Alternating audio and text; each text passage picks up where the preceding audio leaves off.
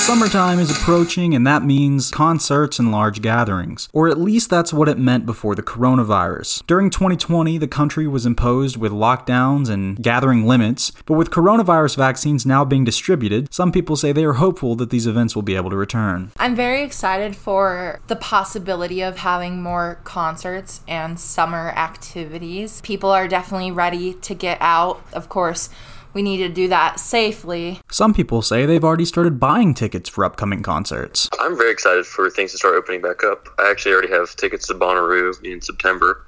I think it's a good idea. Everyone's getting their vaccine. People need to be outside in the sunlight, listening to music, being happy. Obviously, I think we should continue to listen to health officials and take their advice. People also say they think it's important to support the local artists as much as the larger artists. I'm sure a lot of artists are ready to get out to local artists and even the bigger artists. I'm very excited to see them and have a good time. As summer approaches, people are ready to get back out and listen to some live music. For Newscenter 88, I'm Alex Jackson.